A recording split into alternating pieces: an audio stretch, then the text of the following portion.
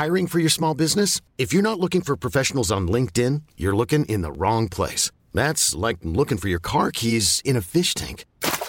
LinkedIn helps you hire professionals you can't find anywhere else, even those who aren't actively searching for a new job but might be open to the perfect role. In a given month, over 70% of LinkedIn users don't even visit other leading job sites. So start looking in the right place. With LinkedIn, you can hire professionals like a professional. Post your free job on linkedin.com/achieve today. Hey, it's Ryan Reynolds, and I'm here with Keith, co-star of my upcoming film, If, only in theaters May 17th. Do you want to tell people the big news?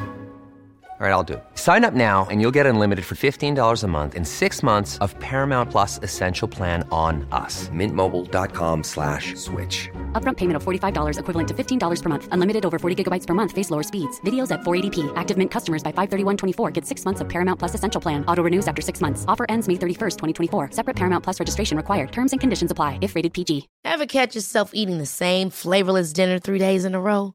Dreaming of something better? Well, HelloFresh is your guilt-free dream come true, baby. It's me, Keke Palmer. Let's wake up those taste buds with hot, juicy pecan-crusted chicken or garlic butter shrimp scampi. Hello Fresh. Stop dreaming of all the delicious possibilities and dig in at HelloFresh.com. Let's get this dinner party started.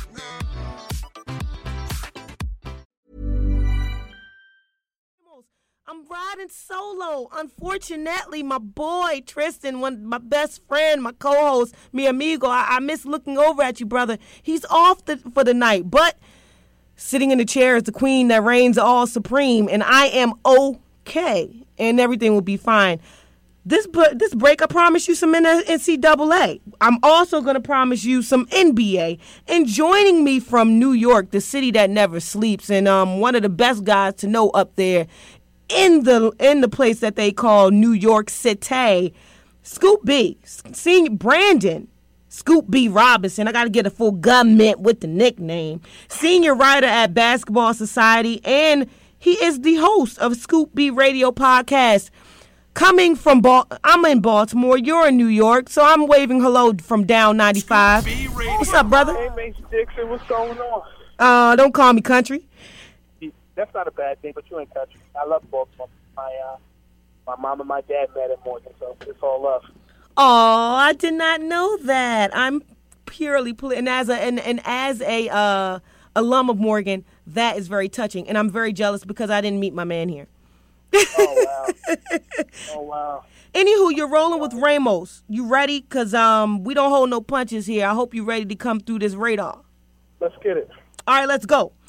NCAA land, people.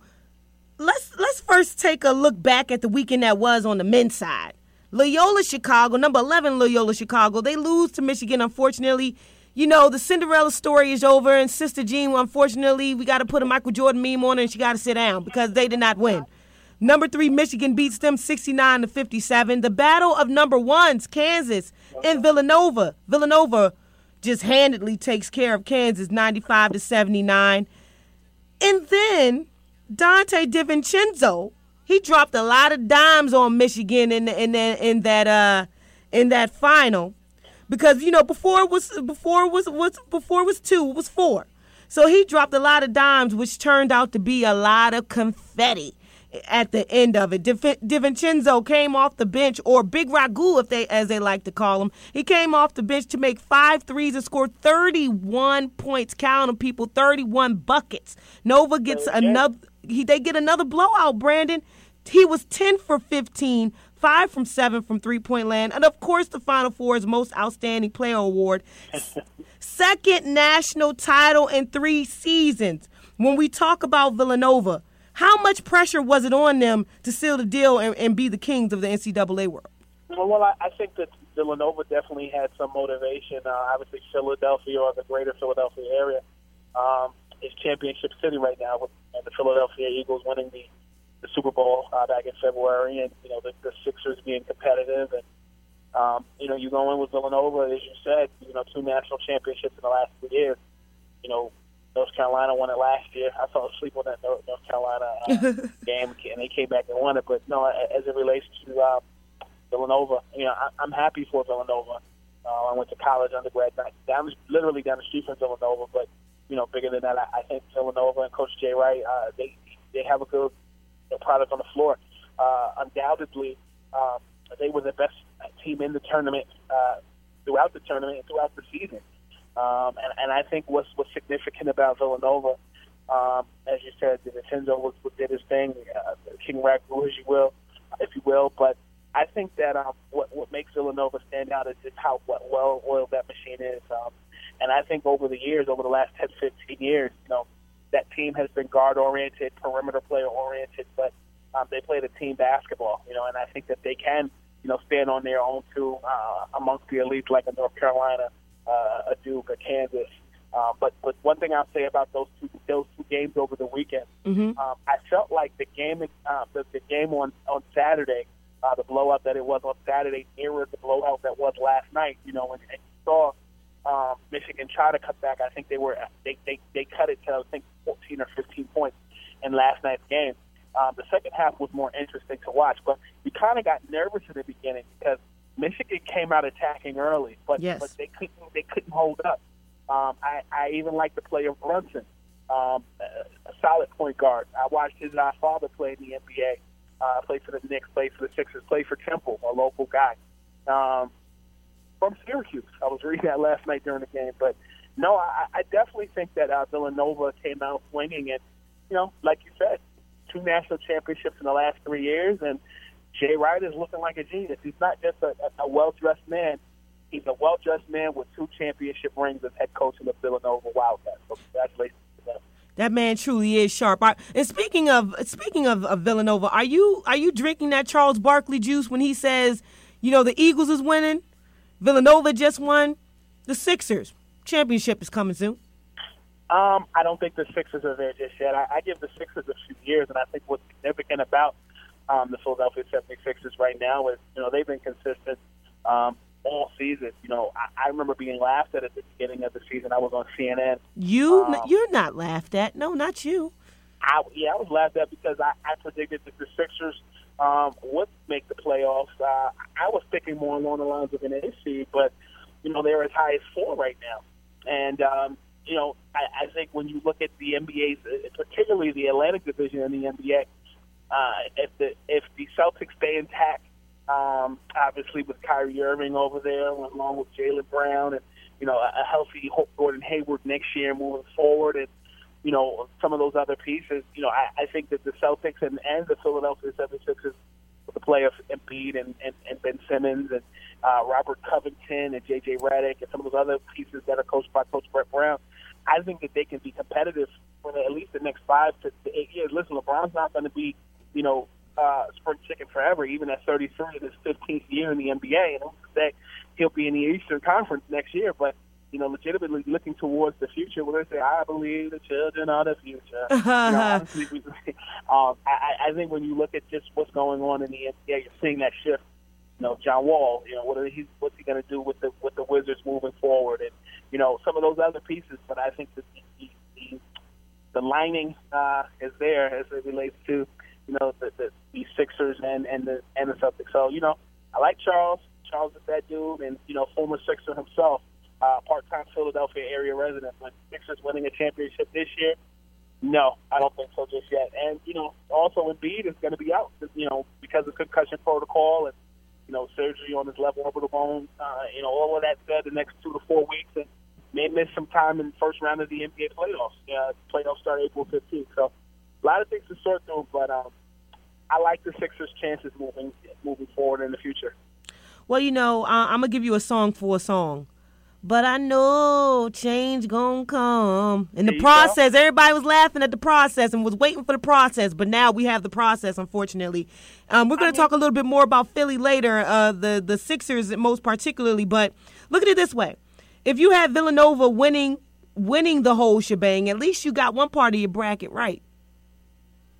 If you had a bracket. Because I don't even get caught up into them, but everybody burned theirs. And I was like, I didn't have a bracket, but I did in my mind when someone asked me who I had Villanova. In my Final Four, I had Villanova. I think it was Villanova, North Carolina, Kansas, and I forgot who the fourth one was. But I had Villanova in the national championship. You bring up the number 4, which brings me back to the Final Four. Villanova, Michigan, Loyola, Chicago, Kansas. And this was before Villanova won it all. Loyola, Chicago. You never thought they'd be in this predicament. I, for one, was like, I hope they seal the deal because it would just be the most unpredictable thing of the most unpredictable tournament we've seen in a very, very, very, very long time. So Villanova winning kind of put it back to some sort of a standard. Look, but I think did you ever think they would lose, though? Did I ever think Villanova would lose? Did you ever think Loyola Chicago would lose?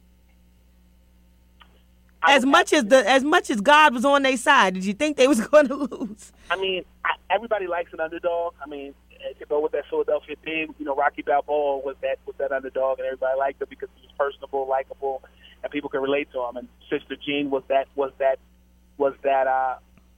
piece for them. But I wanted Loyola Chicago to beat Michigan, just like in the first round. I wanted the good folks over on Hilltop Circle, UMBC, to beat Virginia in that round, and they were the 16th seed, and they beat they were the they were the David to Virginia's Goliath, and being the 16th seed and beating a 1 seed. But Michigan to me has been competitive over the last 3 to 5 years. They produced guys in the last 10 years, guys like Tim Hardaway Jr., Trey Burke, and some other guys as well. But I think that it made sense, at least for the elitists and the snobs that are the heart and soul of college basketball, that Michigan and that Villanova would be there.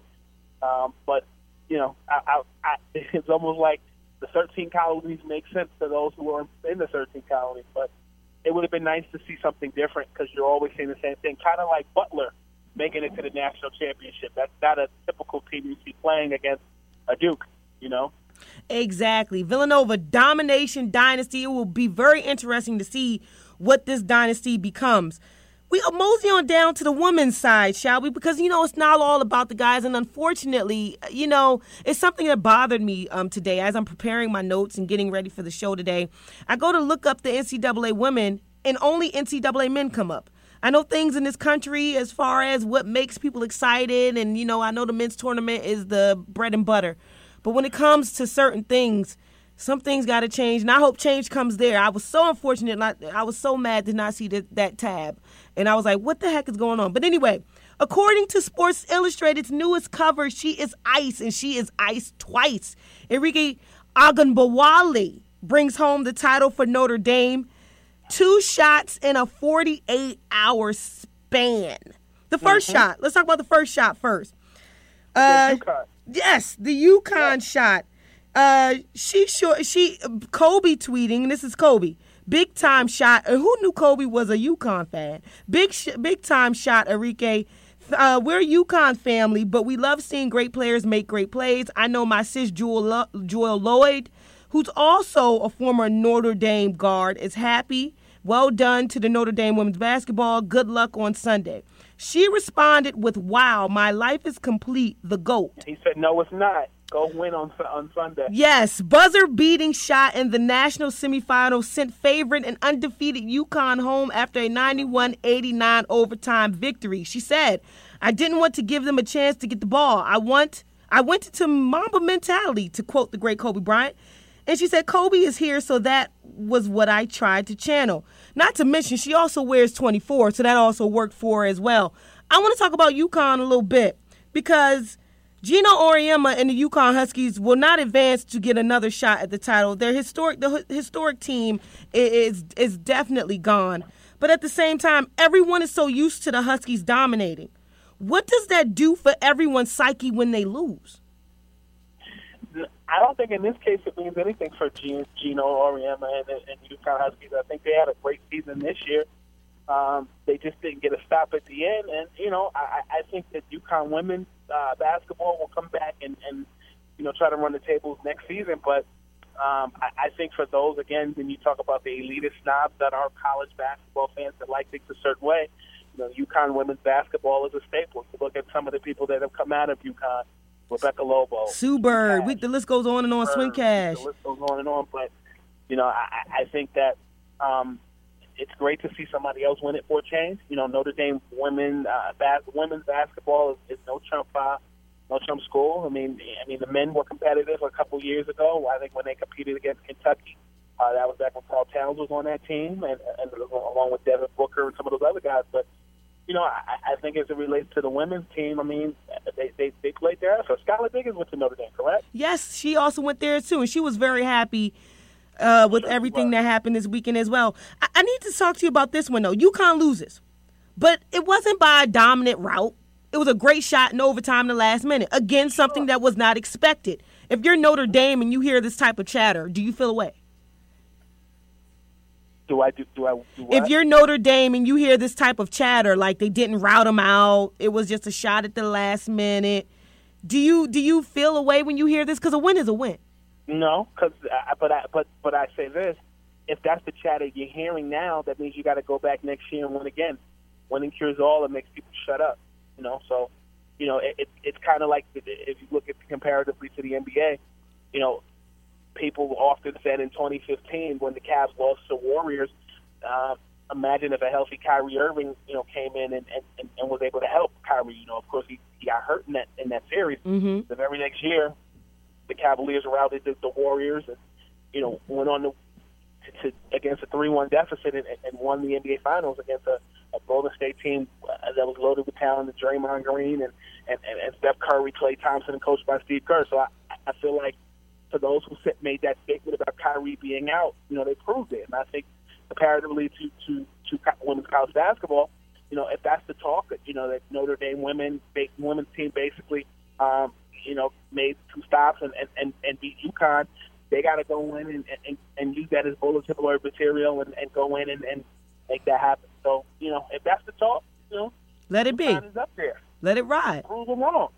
On Sunday, we speak about Sunday because Agumbawali just did it again, and it was another wild tweet by Kobe. Notre Dame trailed by 15 points in the third quarter of the national championship game to Mississippi State. The Irish rallied back to that game at 58 with only a few seconds left. She then took an inbounds pass, headed toward the corner after dribbling twice and switched the ball off balance. Like she didn't even catch it in real time to set. And hit a triple with 0.1 seconds to give the Fighting Irish its second national championship. They're the queens of the NCAA for all women. The Fighting Irish, nobody can say nothing because they reign supreme. Which shot was better by Agumbawali? Which one was the best? Was it the one that beat UConn or the one that beat Mississippi to win it all? I like UConn because UConn did the champs, and to beat a champ, you got to beat the champ. This was a good NCAA. It's all over though. How you feel? I mean, I think it was a great season for both the men and women's for both, and I think that fortunately we have a WNBA draft, an NBA draft, an NBA playoff, NFL draft, and we've got some things to look forward to. So I don't think we will be at a loss of competitive basketball being played. And basketball is a year-round sport. There is no off season. The off season is the preparation for the season. So definitely we're spoiled with good basketball, and it's a party. I know DL Hughley said this in the Kings of Comedy. I don't normally do this, but the party continues. And one last tidbit about the Irish, if you didn't know, the Irish Queens, that is, it was the icing on the cake for a team who was ravaged by injuries, and they still managed to win 35 games. So good, kudos to them. In WNBA land, and another legend, especially in the WNBA land, Tina Thompson, lipstick and all, baby. She's named one of the inductees for the year's Naismith Memorial Basketball Hall of Fame, the 4-time champion, 9-time All-Star. Oh, my gosh. I remember that red lipstick. I remember that ponytail. I remember Cheryl Swoops. I remember Houston just dominating. The New York Liberty could not get past them. Shout out to Teresa Weatherspoon. I used to love her back in the day. My girl. Used to love her back in the day. Oh, I thought the cornrows, I thought I was her. Her tenacity. Oh, my gosh. She was like Allen Iverson, just a female. But anyways, how do we remember the greatness of Tina Thompson? I think the one thing I liked about Tina Thompson was her tenacity. I mean, she was Scottie Pippen to Cheryl Swoops' Michael Jordan. And, even after Cheryl Swoops retired, I just remember Tina Thompson still just being a dominant force in the WNBA. I do vividly remember those WNBA final matchups between the New York Liberty and the Houston Comets, and watching them on the WNBA on NBC. I actually watched those games because I had a basketball withdrawal when the NBA was over, and I just marveled at how talented Tina Thompson was. And to be honest with you, I remember watching her in the Olympics. Like, Tina Thompson was that real deal. I think she was like 6'6", 6'7". Could play unstoppable. Could play in the post. She had a soft, fluid outside shot. Solid defender. Could pass the ball efficiently, and but I just remember her being the vocal leader on those Houston Comets teams, and I'm glad to see her be a Hall of Famer. You're seeing certain people who maybe weren't the Michael Jordan or the Penny Hardaway or the Scottie Pippen or the Allen Iverson or the Shaq, get their just due. Just like Tina Thompson will be a Hall of Fame, a Naismith Hall of Fame inductee. You see people like Maurice Cheeks being an inductee. The sexy picks like the Steve Kerrs and the Grant Hills and the Jason Kidds. Congratulations to them. But you see Tina Thompson. I really, really had a love affair with Tina Thompson's game. I really liked the way she played. I liked her poise, and I'm happy for her. Me too. I'm very happy for her as well. When you think of her, you think innovative, you think trailblazers, you think exciting. It was wonderful for a little girl like me, and I don't know if you remember when the WNBA started. It takes me back to that first commercial with Rebecca Lobo and Cheryl Swoops and Lisa Leslie. They're walking through the tunnel. And you remember everybody being in the stands. You remember the anticipation. You remember everybody being excited that it was the WNBA season. And their season was just as important as the men's back then. Yeah, and how can we bring that back? That's a good question. When I go to New York Liberty games, New York is a special place because the market that's there that supports them, whether that be young girls, whether that be LGBT, whether that be just people who are actually fans of the game. I think equal pay would be a great start. I also think it's great the NBA just did a partnership with this. Mental health is a big issue, and the NBA did a partnership that also extends to the WNBA and I believe the 2K League. The draft is tomorrow here in New York City, but the 2K League assists with mental health, getting people the help they need. And also, you're seeing things like WNBA, their players being on this year's NBA Live game, which was great. So you have people like Cappie Pondexter who was on the game, and some other folks. I mean, I think the cool thing about the WNBA at this point is that there are ladies that are in that league that are equally talented to their male counterparts. You have ladies like Candace Parker, who's been hands down one of the best ambassadors of the WNBA for years. Cheryl Swoops gave the torch there. You had Lisa Leslie who gave the torch, the first lady first woman in WNBA history to dunk in the game. Cheryl Swoops was Cheryl Miller was the innovator. I mean, I remember when she was in Riverside, California, she scored, I think, 100 points or 101 points in a game. That's Reggie's sister. Exactly. Better than her brother. And they thought that she could come to the NBA. I remember that Living Singles episode back and she even looked like she was going to kill it there. I remember on that Living Single episode. Oh, man, take us back. They don't make TV how they used to, do they, brother? No, they don't. But, at least Living Single's coming to Netflix, so at least you can live it. Exactly. We're going to live there. And it's very nostalgic because you talk about being New York, and New York's the Mecca. And when you think of that, you remember that the WNBA used to pack the stadiums. Those playoff games, oh, my gosh. You talk about the Knicks playoff games? Yeah, I mean the Liberty playoff games, like they packed an arena. Oh, for sure. It was. And it's very hard to not see it anymore.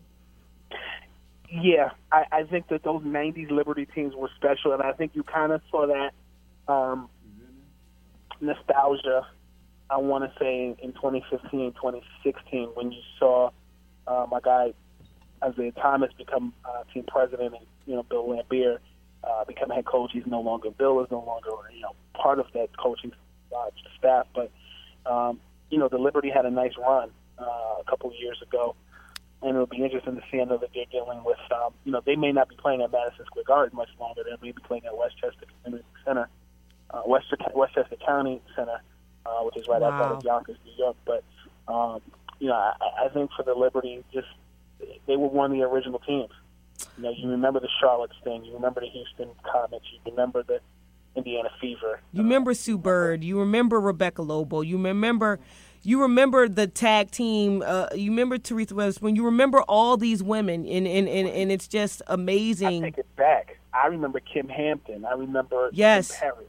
I remember Delisha Becky Jones. I remember I remember when I just have fond memories of the WNBA, and I think to relive those moments, I don't know that it can be relived, but I think improvements to the league is equal pay, or at least more pay. And women that play in the WNBA, they got to have another job, because they not be able to make enough money during the regular season to sustain during the off season. So a lot of times, folks do go overseas and play basketball. So, those are some things that need to be repaired, because I think these women that are playing in the WNBA are very good. Yeah, and it's very unfortunate because, when we talk about big blockbuster trades in the NBA, I think Elena Delle Donne, her being on the market, was one of the big blockbuster trades of the summer, and her going to D.C. I mean, you talk about Skylar Diggins coming back off injury. These Brittany Griner and dunking, and what the Sparks have become, and you talk about a lot of legit women on the Sparks, by the way. I'm sorry. And I like the fact that Candace Parker and Essence Carson are all on that LA Sparks team.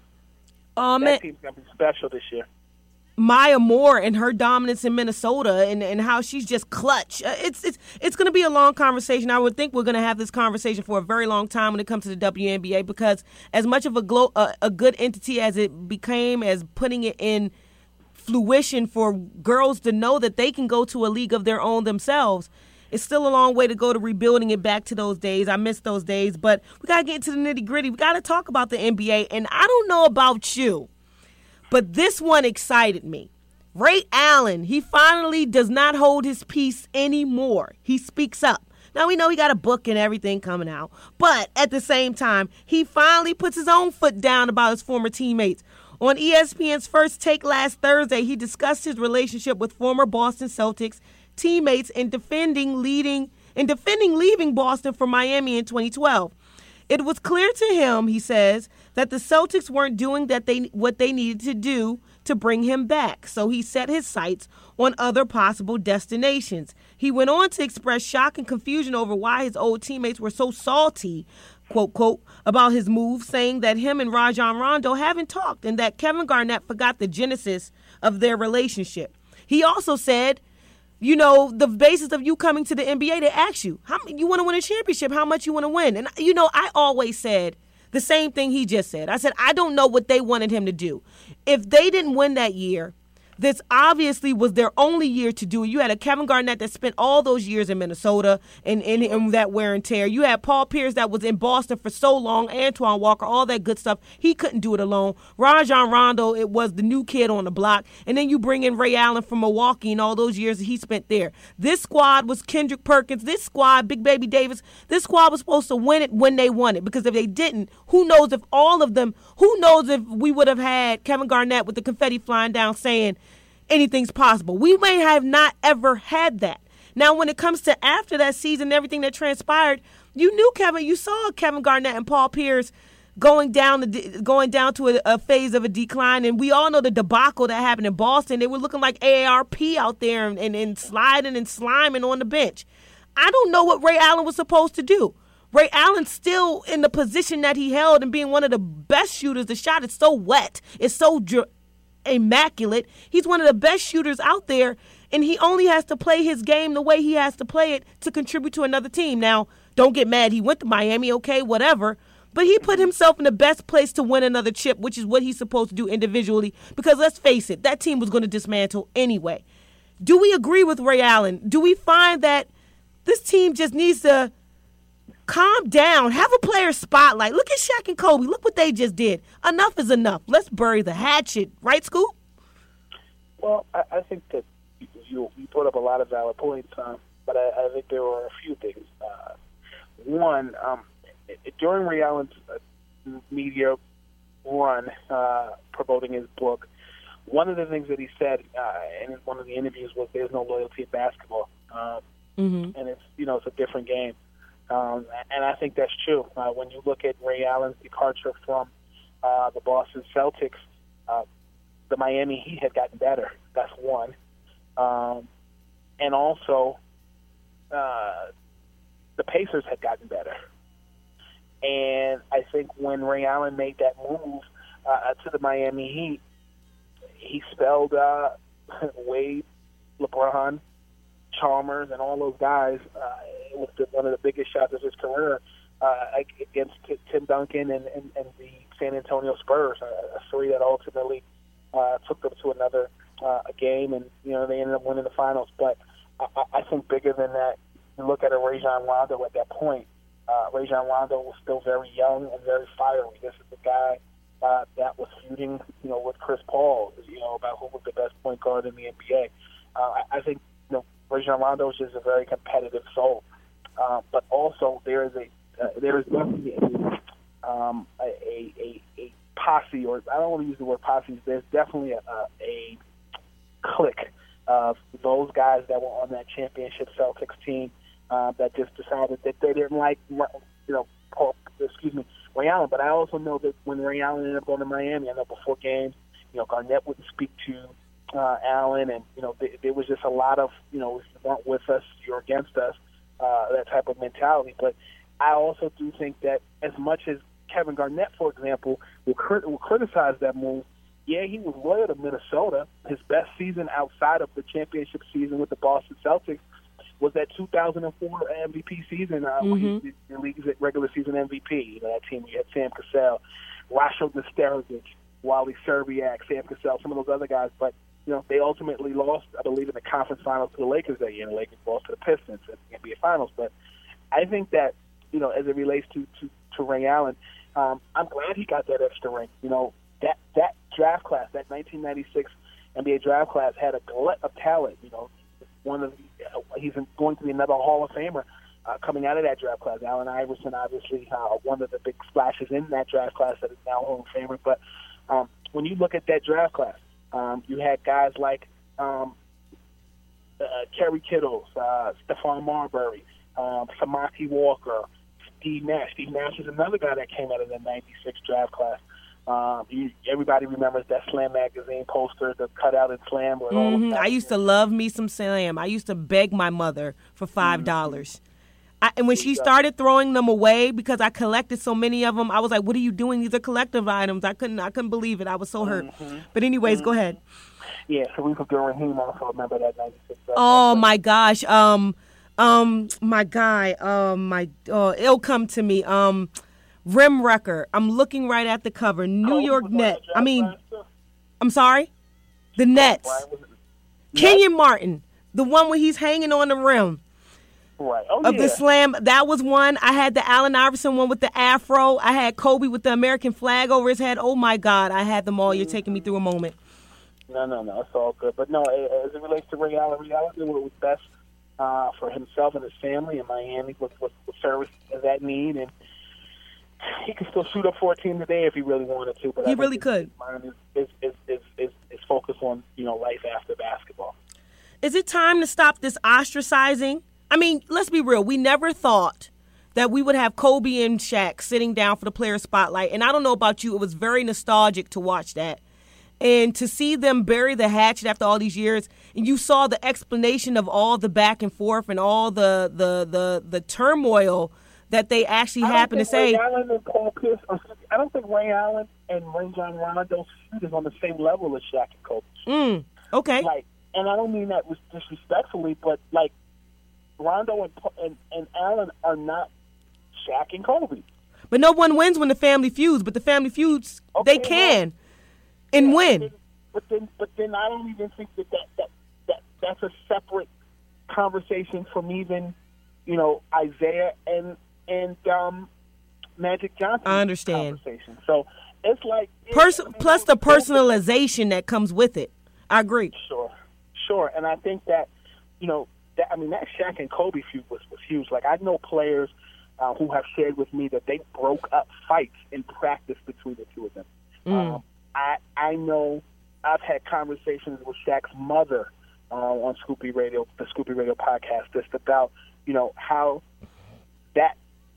how she gave Shaq good and solid advice on how to handle that situation. But those two guys, they were two complete opposites. Like Kobe was a young kid who signed his first contract at 17, and parents had to sign it because he was a minor. And a guy who studied the greats, he studied Magic, he studied Bird, he studied Michael, was in Italy watching his dad play. He was a second-generation basketball player. But I think that they clashed because Shaq played into shape. He was comfortable being a third-seed team in the Western Conference going against, a lower seed versus Kobe, who was ready in preseason to tear a rim off. So those two clashed, and Phil Jackson often had a hard time managing those personalities. Mm-hmm. When Phil Jackson coached the Bulls, the strong personality was Michael. Scottie fell in line, but even during those years from '96 to '98 when they had Dennis was managed. They let Dennis be him, but when it was time to play, Dennis hauled in 20 to 30 rebounds. That situation with Shaq and Kobe was like psychiatry. Somebody needed to pay that shrink, top dollar to manage those personalities. So I think to zero back in on your statement of Rondo and Allen, it'd be a good interview for the blogs, but I don't think that those two are going to really ever reconcile have a conversation, because I just think Rajon Rondo is such a strong personality, and I don't think he cares. Oh yes, I don't see.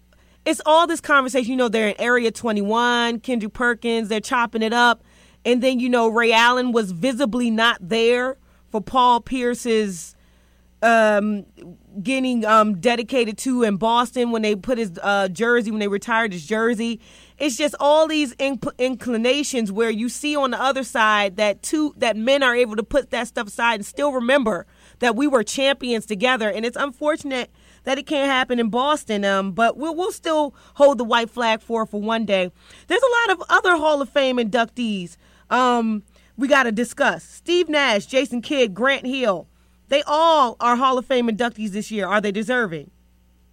Yes. What do we make of Grant Hill? A career that was or lost too soon. We know about the injuries. We know about all that. And you put him in the conversation of Tracy McGrady. And what would have happened if he would have not gotten injured the way he did and the years just kept on piling on? I take that and raise you this. What if that Orlando Magic team was intact with Grant Hill, Tracy McGrady, John Amici, Darrell Armstrong, and in free agency they also nabbed Tim Duncan? Wow. That's a conversation. That's a conversation. Well, there was during the free agency period, Tim Duncan was of interest to the Orlando Magic. That is a conversation. Hill was a 6'8" point guard on that team. He ran the offense, But that season before in the playoffs, he had when he was a Piston, he hurt his heel on his foot pretty bad, and he never really healed the right way. And he never recovered neither. He never recovered, and I think that free agency period was a defining year. Just like when Shaq ended up leaving Orlando and bolting to go to the Lakers, that was a defining year. Every so often you have those defining years. LeBron going to Miami in 2010 during the decision, that was a defining year. But that Orlando Magic run with Tracy McGrady and Grant Hill benefited Tracy McGrady more than it did Grant Hill, because Tracy McGrady, he had that the season before that playoff series against, I believe it was the Knicks. Tracy was showing his behind. Everybody knew he was Vince Carter's cousin, but he held his own. That team had Doug Christie. I wish I was there for that backcourt in the back of the yard. yeah. They had a good team. They just they didn't stick together. Kind of one of those what-if teams, if you will, just like, the OKC Thunder of 2012 that went to the finals, or, that Magic team with Penny Hardaway and Shaq, Nick Anderson and company. But I think when you look at Tracy McGrady, there are some people who don't believe that he should have been a Hall of Famer last year.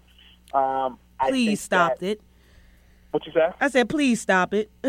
I think that Tracy McGrady was the carryover to Orlando to what Penny Hardaway was. And what would have been, or trying to make it happen there in Orlando. Yeah, and I think it was unexpected, but I think when you look at the total picture, when you had Grant Hill on that team was supposed to get you to multiple NBA Finals, and, that didn't happen because of Grant Hill and, other reasons. Doc Rivers really got his coaching start in Orlando.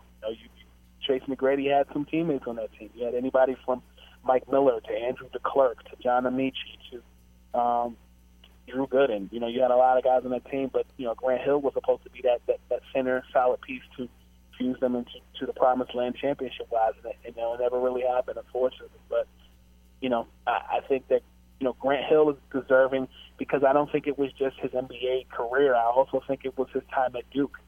Yes. I also think he was a legend before his time. He was a legend before his time, and when I made the comparison about, Tracy McGrady as it relates to, carrying over to where Penny left off at in Orlando, I also think that Grant Hill, or rather LeBron James, was everything that Grant Hill was supposed to be. 6'8", can average 20 to 30 points a game, get you 5 to 6 rebounds, get you 8 assists. Like, Grant Hill was a playmaker. He wasn't just a scorer. He wasn't just he could rebound the ball, and he was a great leader. He played on a Pistons team that had the likes of, Allen Houston, Terry Mills. Allen Houston, the silent assassin. Continue. Played in Detroit with Grant Hill. Grant Hill even made an appearance on Martin. Yes. He was on Living Single as well. Yes, he was. Hey, Ray Jean. Anyways, it's when you think of all these guys, this was our era, Scoop. I'm 29, so Steve Nash. Only thing I got against Steve Nash is he wanted the year Kobe was supposed to get one. He another MVP. I'm sorry, Steve Nash. But Jason Kidd, Grant Hill. You talk about Tracy McGrady. You talk about guys like that. This was our generation. To finally see all of them being honored is a great thing. From one guy that's not in the Hall of Fame, but he made history down in Charlotte. Kemba Walker, 27. He's in his 6th season with the Charlotte Bobcats. Guess what he did? Now, he's far from his UConn days, but Kemba Walker sets an all-time Hornets scoring record in a home game against the Cleveland Cavaliers in LeBron James. Kemba passed Del Curry to become the team's all-time leading scorer, 9,848 career points, people. It makes him arguably the greatest player in Charlotte basketball history, Bobcats or Hornets. Earlier this season, he did some more historic things. He passed Curry for the most three-point shots. I don't find that hard to believe, seeing as though we know who his son is, Steph Curry, in franchise history, and broke Gerald Wallace's team record of 1,998 made free throws during the course of Wednesday's game. Wow. How do we feel about that one? Welcome to the Record Books, young man. Welcome to the Record Books. I'm happy for Kemba Walker. New York City guy, Bronx, St. Raymond High School, did his thing in UConn. But I think, what I really, really enjoy about Kemba Walker is his humble spirit, and the fact that, he's been part of that Bobcats and Charlotte Hornets history for a while. I got a chance to catch up with Kemba out in L.A. During All-Star Weekend. We were at Michael Jordan's mansion party, and I was mentioning to him that I was on a radio show and was making a comparison to he and current Minnesota Timberwolves guard Jamal Crawford, and how I feel like Kemba will have a second leg in the NBA and have longevity because I think he's begun to establish a jumper. He's a team leader, and I think bigger than that, I think there are other teams that are interested in his services because you also heard his name in trade rumors towards the trading deadline. Michael Jordan openly said, "We're not trading Kemba unless another All-Star is offered," and I think oftentimes people look past Kemba, don't think that he's an all-star or that he's a viable option. But I think a team like a San Antonio Spurs could use someone like Kemba Walker who can, score in volumes.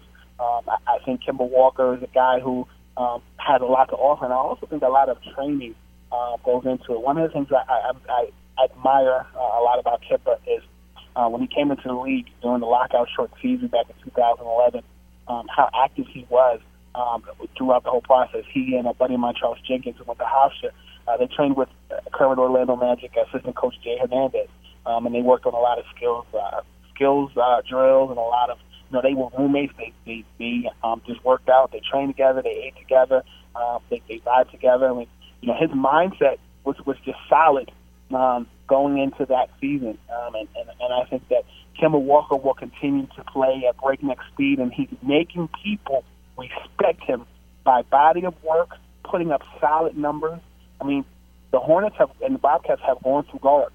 Jeremy Lin was on that team. And, Kemba still put up solid numbers. But I also think somebody like Dwight Howard, that now a member of the Charlotte Hornets, is benefiting from the players of Kemba Walker. A guy that put up 30 and 30 back in, I believe it was March.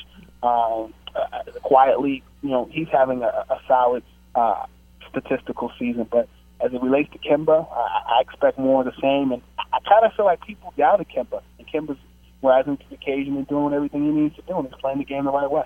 Do you think they doubted him because he came from a place like UConn, and it took him a minute to sustain something like that, like this in the NBA? I think they doubted him because, number one, I think people couldn't quantify whether he was a 1, he was a 2, he was a combo guard.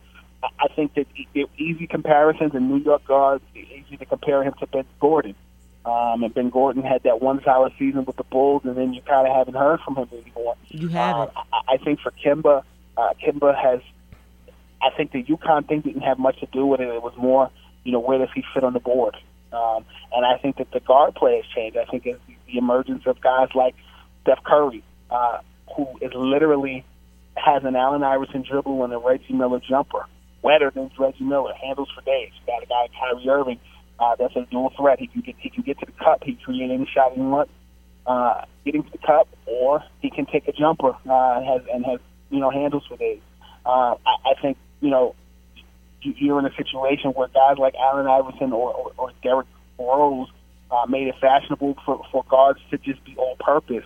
And I think just like Dwight Howard, the play as a big man, I think he was ahead of his time when he first came into the league because he lacked the post game. Mm-hmm. I think now that style of play is a fluid big man is what the game has mandated. I think the same thing goes for Kemba. I think when he first came in, you were a specialty type guard, and if you were a point guard that can score and maybe not dish as much or pick your poison when you want to dish, you were deemed selfish. I think he continued to just blend in, and I think now he's getting that respect because you think about it. For Greg Popovich to be salivating over, his services, I've been told, the Spurs were very interested in Kemba That's Walker, big news. Coming to the Spurs. What you say? I said that's big news. Yeah, I've heard that. But then, you think a guy like Kemba would flourish in an Indiana Pacers system or Orlando Magic system. But, I think him being close to Michael Jordan has helped his case a lot, too. He represents the Jordan brand as a member of Team Jordan, but also I just think that Kemba Walker is just his time. Sometimes when it's your time, and if it's not, it's not. Speaking of Michael Jordan, the Hornets chairman, he weighed in on Kemba Walker in his historic feat.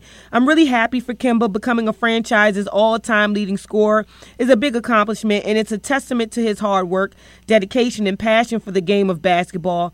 He exemplifies what it means to be a Hornet. His effort, leadership, and commitment to our team in the city of Charlotte is second to none.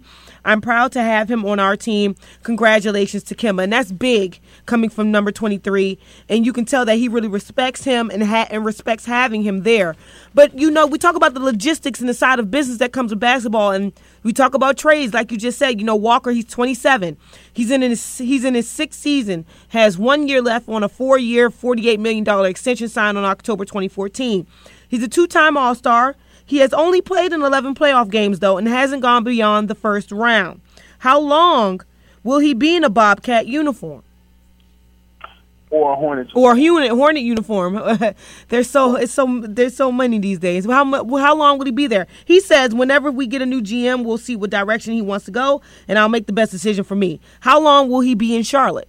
It'll be interesting to see if he stays. Like you said, he has 1 year left on a 4-year deal, and he sells tickets. He's intertwined with the community, but business is business.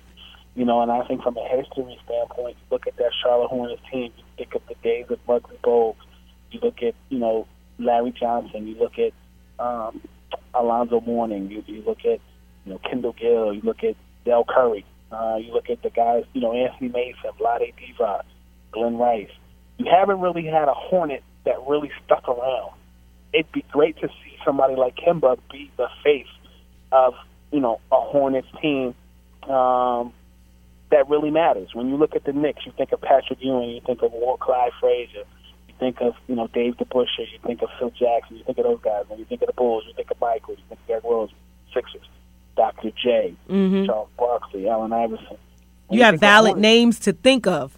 Right, but when you think of the Hornets, obviously, the Hornets were an expansion team. I think they started in the NBA either 88, 89, or 1990. I can't think of it at the top of my head, but there was something different from the teal jerseys with the stripes. Drafting Larry Johnson out of UNLV in '91. Oh, yes. He and Alonzo Mourning not getting along. Like you think about that. Then you look at the emergence of Charlotte over the last few years with, Cam Newton playing well for the Carolina Panthers. Like, they've established at least an entertaining culture of sports while there. And it's a growing city as well.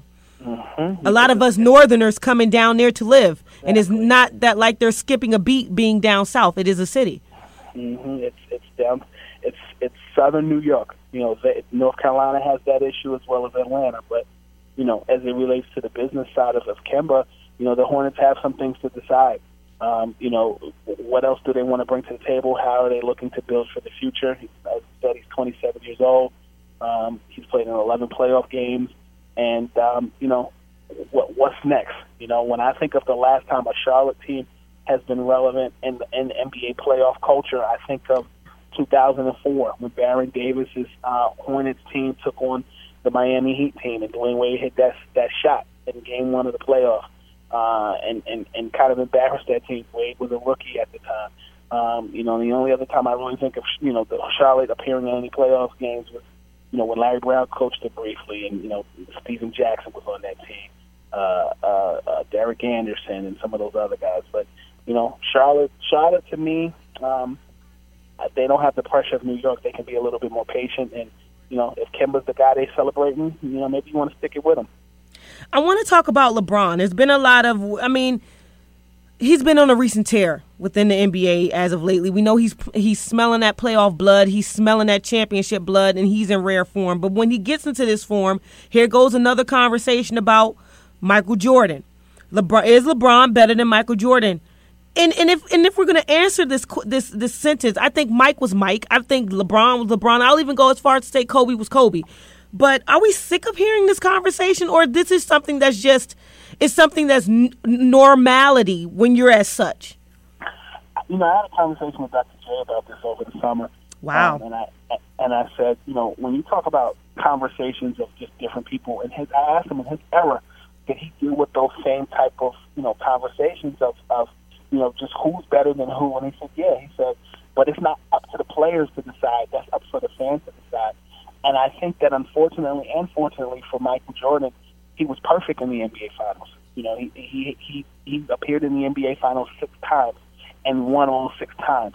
Now, granted, Michael, in my opinion, his biggest challenge in the finals, his first appearance in the finals, the Bulls, was the Lakers. And that was a declining Lakers team that had Magic Johnson, Vlade Divac, Sam Perkins, and some of those other people.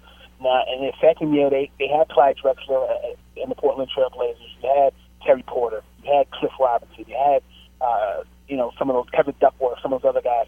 I think Clyde Drexler and Michael Jordan were going neck and neck as the best two guards in the NBA. In '93, you had Charles and Michael. You had, Barkley was recently traded from Philadelphia to the Phoenix Suns, and that Phoenix Suns team had Danny Ainge. You had Charles Barkley, you had Kevin Johnson, you had Dan Marley, and you have Paul Westphal as the head coach. And, Charles Barkley was rejuvenated. But I think that as it relates to, the second half of the Bulls run, I think that the Seattle Supersonics was the toughest team that the Bulls played against in the NBA Finals. Yes. You had a Sean Kemp, Gary Payton, Hersey Hawkins-led team with George Karl as the head coach. And they were a tough team to match up with. And in the last 2 years, you had Utah. Now, when you look at LeBron James, the last 7 seasons, LeBron James or Kobe, or let me say in the last decade, Kobe Bryant, LeBron James, or Tim Duncan have all appeared in the NBA Finals. Wow. That's consistency in the top notch at his best. Surely. And I think that LeBron James, whether he was a member of the Cavs or the Miami Heat, he's come to play. I think the point about Michael and the LeBron comparison, number one, I think LeBron is a throwback to some of the players that I mentioned. I think the clutch gene that everybody thought LeBron didn't have, he had to develop it over time. It's something that Kobe had and had to develop over time himself. I also think that LeBron had the advantage of having an earlier start. Michael didn't. And I also think that LeBron is representative of the freelance culture that we're in. You're a player for hire. And I think that LeBron, in this current NBA culture, every team has at least one star or superstar. And I think in Michael's era, they didn't.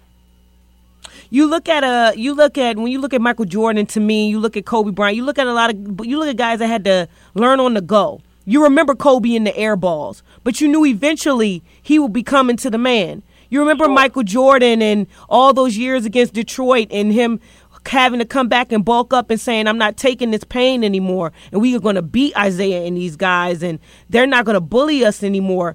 And when you look at LeBron James, he is in totality the player that it took them so long to get to. He is already a good teammate. You don't have to tell him about the value of the rest of a supporting cast. Whereas Kobe, LeBron? Well, to a degree, it took him a minute too. But I'm saying, as far as Kobe, it took him a minute to understand that he needed others. Well, if I can interject for a second, I think LeBron struggles in the finals, particularly 2011 when the Heat lost to the Dallas Mavericks, and then LeBron and the Cavs when they lost in 2007 to the Spurs. I think that the parallel that can easily be made is how much the Bulls struggled in the Eastern Conference Finals against the Detroit Pistons and Isaiah Thomas and Joe Dumars and Dennis Rodman and John Salley and all those guys. I think LeBron was the best player in the Eastern Conference for a long period of time, and his teams would bulldoze other Eastern Conference teams. And so that level of stress that the Cavs or Heat or LeBron had was just exemplified in the finals rather than in the playoffs where Michael struggled. And if you remember, obviously, that Bulls team, when they finally beat the Pistons, the Pistons walked off the court, didn't even shake the Bulls' hand, and that gave them motivation going against the Lakers. And you remember that 91 finals when Michael did that shot in midair, the layup where he switched hands over like 2 or 3 defenders. Those were some of Jordan's defining moments in the playoffs and the finals. And, he earned it, and I think that defining moment for LeBron came when he went to Miami and he played with Wade. And, Wade had won a championship in 2006 with Shaquille O'Neal. And, Shaq showed, or at least exemplified to Wade, the right way to win, obviously playing under Pat Riley, who had won championships with the Lakers in the 80s and the Showtime Lakers that was. I think, LeBron established, or rather adopted to that winning culture and took that winning culture with him to Cleveland. And, ultimately, he and Kyrie Irving won one in 2016 against the Warriors. But, I think to go to your point about, or your initial statement about LeBron, I think one thing that is wonderful to watch about LeBron this year is he just looks like he's having fun. And I think that life has carried. And he knows how to stay in shape and keep himself in a conversation to be consistent as well. Absolutely. There was a report that came out somewhere last week where it said that LeBron spends $1.5 million a year in taking care of his body. And that's awesome. It is. And, I think the thing that I see in LeBron this year, in comparison to maybe the last few years, is the way he's playing on the court reminds me of how he was playing in high school. He's just having fun. And you talk about your moment where it did it for you with LeBron. I think for me was that finals that they had to come back from that deficit to beat Golden State. And he was sitting in that interview and he said, and they asked him, was he worried? And he said, no, I'm the best player in the world. When you talk about Michael Jordan, when you talk about Kobe Bryant, you talk about that innate tenacity to own that if I'm the only one in the room that believes in myself, I'm going to believe in it, And I had been waiting for him for so long to make a definitive statement like that, because it's almost as if we pinned on LeBron and he believed it, but did he really believe it on the inside? And look what he did. He not only made that statement, he went out and showed the world and put that team on his back and did what he had to do. Look at those teams he took to the finals. If you're not a real basketball fan, you do not know who Eric Snow is. And he took a team of no ones. I mean, let's be real. You do not know who Eric Snow is, and he took it's just like very derivative of Allen Iverson. If you're not a basketball fan, you don't know who Big Dog Robinson was. You do not know who Tyrone Hill was. And these are the type of players that took those type of caliber guys to the finals in a league that they weren't supposed to do that. And LeBron has totally changed the face and the name of what the NBA means. He's totally a global entity. He's totally the team, totally the guy. He is a trendsetter in this league. But when it comes to comparisons, we're going to have them. It's going to happen. But it's just unfortunately that we can't leave the Mount Rushmore with everybody. Everybody can get a spot on the Mount Rushmore. Everybody can get ahead. See, I think LeBron James is a bridge gapper between not just Michael, but Duncan, but Kobe and Iverson. Because when you look at from a obviously a swingman perspective, like I said, I think LeBron's body of work and how he plays the game is so collective. He can play with his back to the basket like Barkley. He developed an established footwork in the post like Hakeem. He developed that vocal leader aspect like Michael, like Kobe. But I also think, student in the game like Larry Bird. And I also think that had it not been for Allen Iverson, the culture aspect, tattoos, wearing arm sleeves. When I was in college, I did my graduate thesis on celebrity and the changing nature of sports. Excuse me, that was my grad school thesis. My undergraduate thesis was studying the NBA from a hip-hop cultural studies perspective from 1996 to 2004. So I went from Iverson on the cover of Hoop, where they airbrushed his tattoos out. Oh, yes. In the Palace in 2004. Allen Iverson made it fashionable to be that cool guy on the court, and made many NBA executives re-examine what prerequisite is to be, an NBA ball player. And just because you embrace tattoos, hairstyles, and culture, that doesn't mean you're any less of an NBA ball player. And I think that LeBron is a bridge gapper, because if he played for the Spurs, he'd be the cool guy to play for the Spurs, because he's fundamentally sound, but he likes to have fun. Exactly. And you talk about guys that take a derivative of culture. Michael Jordan, when you think about Michael Jordan, I always said everybody always wanted to say I want to be like Mike, but did you really ever think you could be like Mike? Whereas a guy like Allen Iverson, he was the guy in your high school that you loved if you were a girl. He dressed just like the guys that you sat next to. If you were a guy, you wanted to wear your cornrows like him. You wanted to cross over like him. You felt like you can walk down the street with Allen Iverson, and he was you. He was a part of you. And LeBron James has also started to transcend that culture as well. I think when you look at Allen Iverson, Georgetown professor Michael Ernst Dyson said in his book, yes, that Allen Iverson epitomized Tupac on the basketball court. And definitely is a guy who trendsetted and made it possible for guys to be themselves. And like I said, I think LeBron is definitely an anchor. And being that bridge gapper for the generations before and now. And I think he represents the game well. Well, we got a lot more to talk about as this NBA season gets going on. And I would like to thank you for allowing me to be me. And I would like to thank you for coming on. I hope you had a good time. I did. You had me thinking, girl. Thanks for having me. I'm great. Tell everybody where they can find you at, because you already know the only place you can go, not just up in the tri-state, But period, you got to listen to Scoop B. He's well-rounded. Oh, man, so much history. The people that he meets. I want to grow up and be like Scoop. But tell the people where they can meet, can find you, bro. Well, first and foremost, if you guys want to find out more information about me, Brandon Scoop B. Robinson, you can visit my website at ScoopB, that's SCOOP.com. You can also subscribe to my podcast, Scoop B Radio. You can visit ScoopBRadio.com. You also can subscribe on Apple Podcasts, Google Play, TuneIn app, Stitcher app.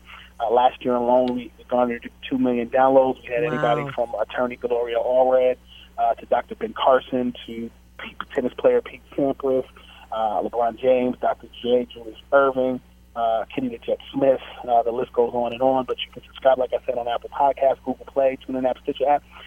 And Mikkel, thank you for having me on. I'm honored, and we got to do this again. Truly, definitely. On the other side, people.